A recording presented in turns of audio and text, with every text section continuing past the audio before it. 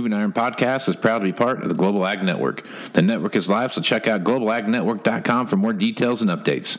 Now on to the show. Moving iron in the 21st century. Hard-working people working hard for you and me. Moving iron time and time again. Through the years you'll find us here. Moving iron. Hello and good morning and welcome to Moving Iron Podcast Market Rundown with Shawn Hackett. Shawn, how you doing this morning? Pretty good. Still watching this crazy wild weather we're having, as you know. Yeah, it's so I got a news flash. The summer called in with a snow day, and they're going to extend summer one more day. That way we can have full length summer this year. We've had snow out here for the last 2 days, so it's a very odd thing to have snow this late in May, probably anywhere. So it's nuts. So what do you see happening out there right now? I mean, we've talked about this a lot on here, whether it be the solar cycles or whatever it is that's going on, but these weather patterns are at an all-time high for craziness right now. I mean, they are, and it is part of the larger solar cycle that we've talked about many times before. But right now, I mean, we're in this very active, stagnant weather pattern, and it does not look like it's going to break. It doesn't look like it's going to break really anytime soon. I mean, we can get periods where we get a little less in certain areas, but overall, this wet pattern does appear like it's going to continue into June, Casey, and it's going to continue to cause more and more problems, especially the further we get into June. Then soybeans become more of a concern because everyone still feels, well, if June's okay, we can get the soybeans planted at least, and if Trump puts gives farmers a $2 payment, then that'll happen. But that still may not happen because I'm not sure the weather's going to cooperate. So it's a mess. Yeah.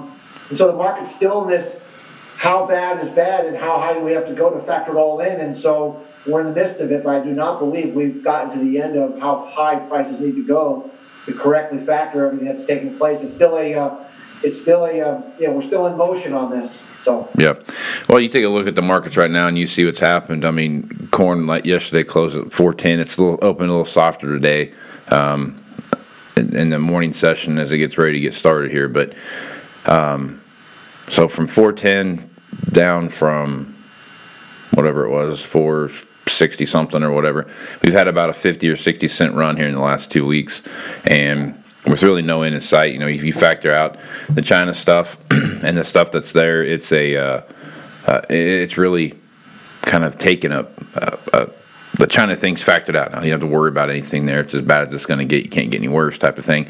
We got the new USMCA or whatever it's called now, the new NAFTA deal.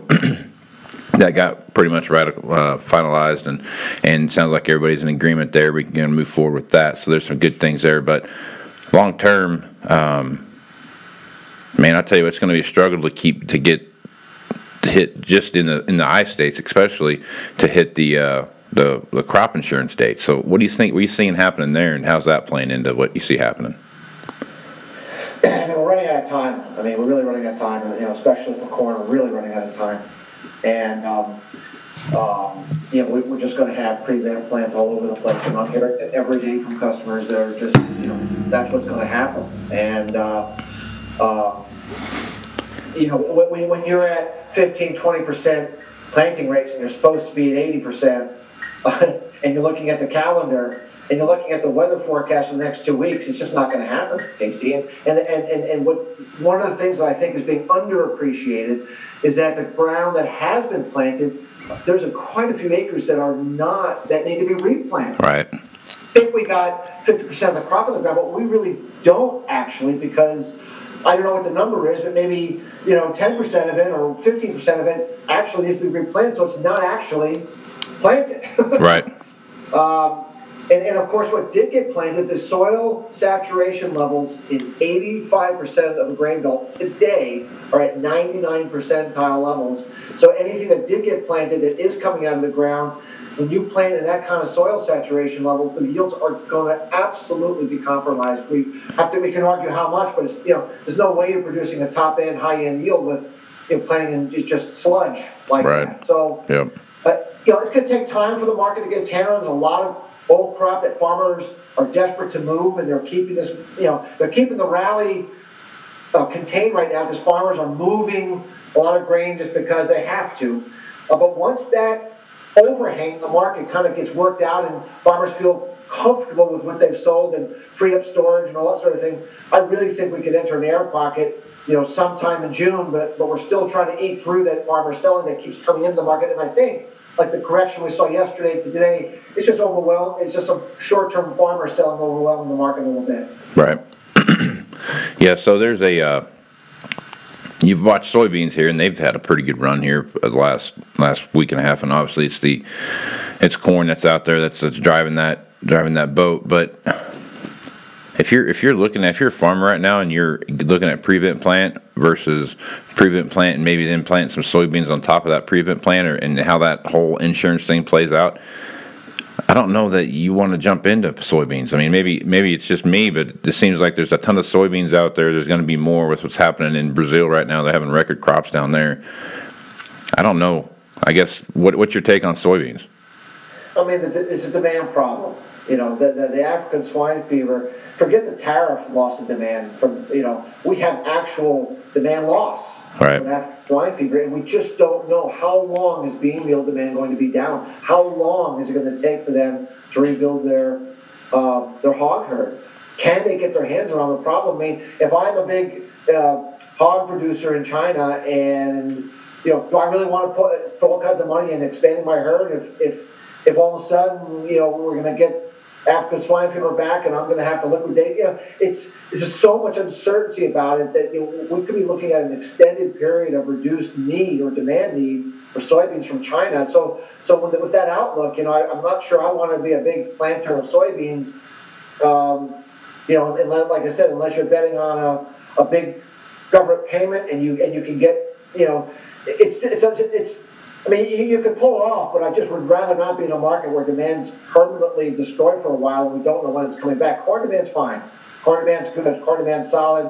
And the balance sheets are going to get really, really tight. So, I certainly favor corn and even wheat, but soybeans is problematic. But it's a bet that we wouldn't be making right now, Yep. So speaking of wheat, the wheat market has been getting kicked around here and had a pretty decent run, but a lot of that again is weather related. So you've got at a certain stage in the growth of wheat, you're getting a ton of water on top of it. I just talked to my folks back in Wichita, and they've probably got I think my brother, he likes to over exaggerate a little bit, but he said they've got about 10 inches of rain, and over the course of a week, and I tend to believe because of what stuff looks like down there. It's just flooded crazy all over the place. The entire state's that way. So talk about the wheat market, where you see it headed. Yeah, well, remember, rain is great. Moisture is great for winter wheat when it comes out of dormancy, but not now. Right. Not now. You do not want all kinds of rains at the tail end of development and when you're getting ready to get the harvesters rolling. That's not it's actually the worst case for heavy rains. And the other issue is because it's been so much cool. I mean, it was 48 degrees and heavy rains and blowing winds last couple of days. I mean, the crop isn't finished out yet. I mean, we're still kind of behind on our development. Yep. So not only do we haven't finished the crop out, but then we're putting on 5 to 7, maybe in some instances 10 inches of rain. It's a real mess. And so, yields are going to be severely compromised. Quality is going to be severely compromised. And the point we're trying to make is that means that there's a certain quality that people expect from Kansas City wheat, and they're not going to get it. I mean, the percentage of Kansas City wheat coming out of Oklahoma and coming out of Kansas that's going to meet the protein levels that are needed or wanted by the buyer aren't going to be there. So we foresee a significant higher quality wheat demand shortage, especially with trouble going on with spring wheat in the northern tier states. And we always talk about there's a yin and a yang. Mm-hmm. Can't buy a drop of rain. They've had the driest 9 months in Saskatchewan, Manitoba, ever. Yep. They've been reporting weather up there. So where we can't get rid of the rain, they can't buy a drop of rain. So the spring wheat crop in Canada is severely in question right now. So when we put it all together, we think we could have an okay amount of low quality wheat, but we think we're going to have a real big problem the higher quality side, the KC wheat side, the Minneapolis wheat, spring wheat side. And so that means that the price rise we've been seeing for wheat overall is going to continue. And yes, there's a lot of crop supplies now that's farmers are moving, and and that's part of the yin and yang we're dealing with. But we just do not see that we're at the end of this wheat rally. We think we got much further to go. And any correction that we see like today, or that we saw like a few days ago, we had a correction of wheat, and then it came roaring right back. The weather forecast for the Southern Plains, Oklahoma and Kansas just looks dreadful. Yeah. The next 2 weeks, just dreadful. So. Yeah, it's definitely a mess. So to talk about a mess, take a look at what's happening overseas right now and how that's affecting the oil market. We are doing some saber rattling here with Iran, and they're pushing buttons all over the place in the Middle East and messing with the Saudis and their oil distribution centers and everything else. So the West Texas Intermediate Index has had a pretty decent run here the last 2 weeks for sure. They've kind of bounced back and forth through the last couple of days.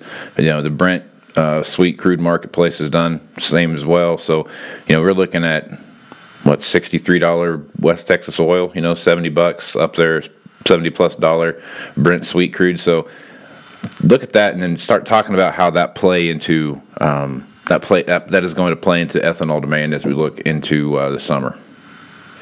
Well, at the end of the day, I mean, what it ultimately comes down to is, consumers are going to want to, buy gas that's cheaper than somebody else, and right. If you can put more ethanol in there, that's super cheap right now, as you know, and you can lower that price, and you can get your buyer to buy from you gas. I mean, it's the competitive nature of markets, and so there's nothing negative about that.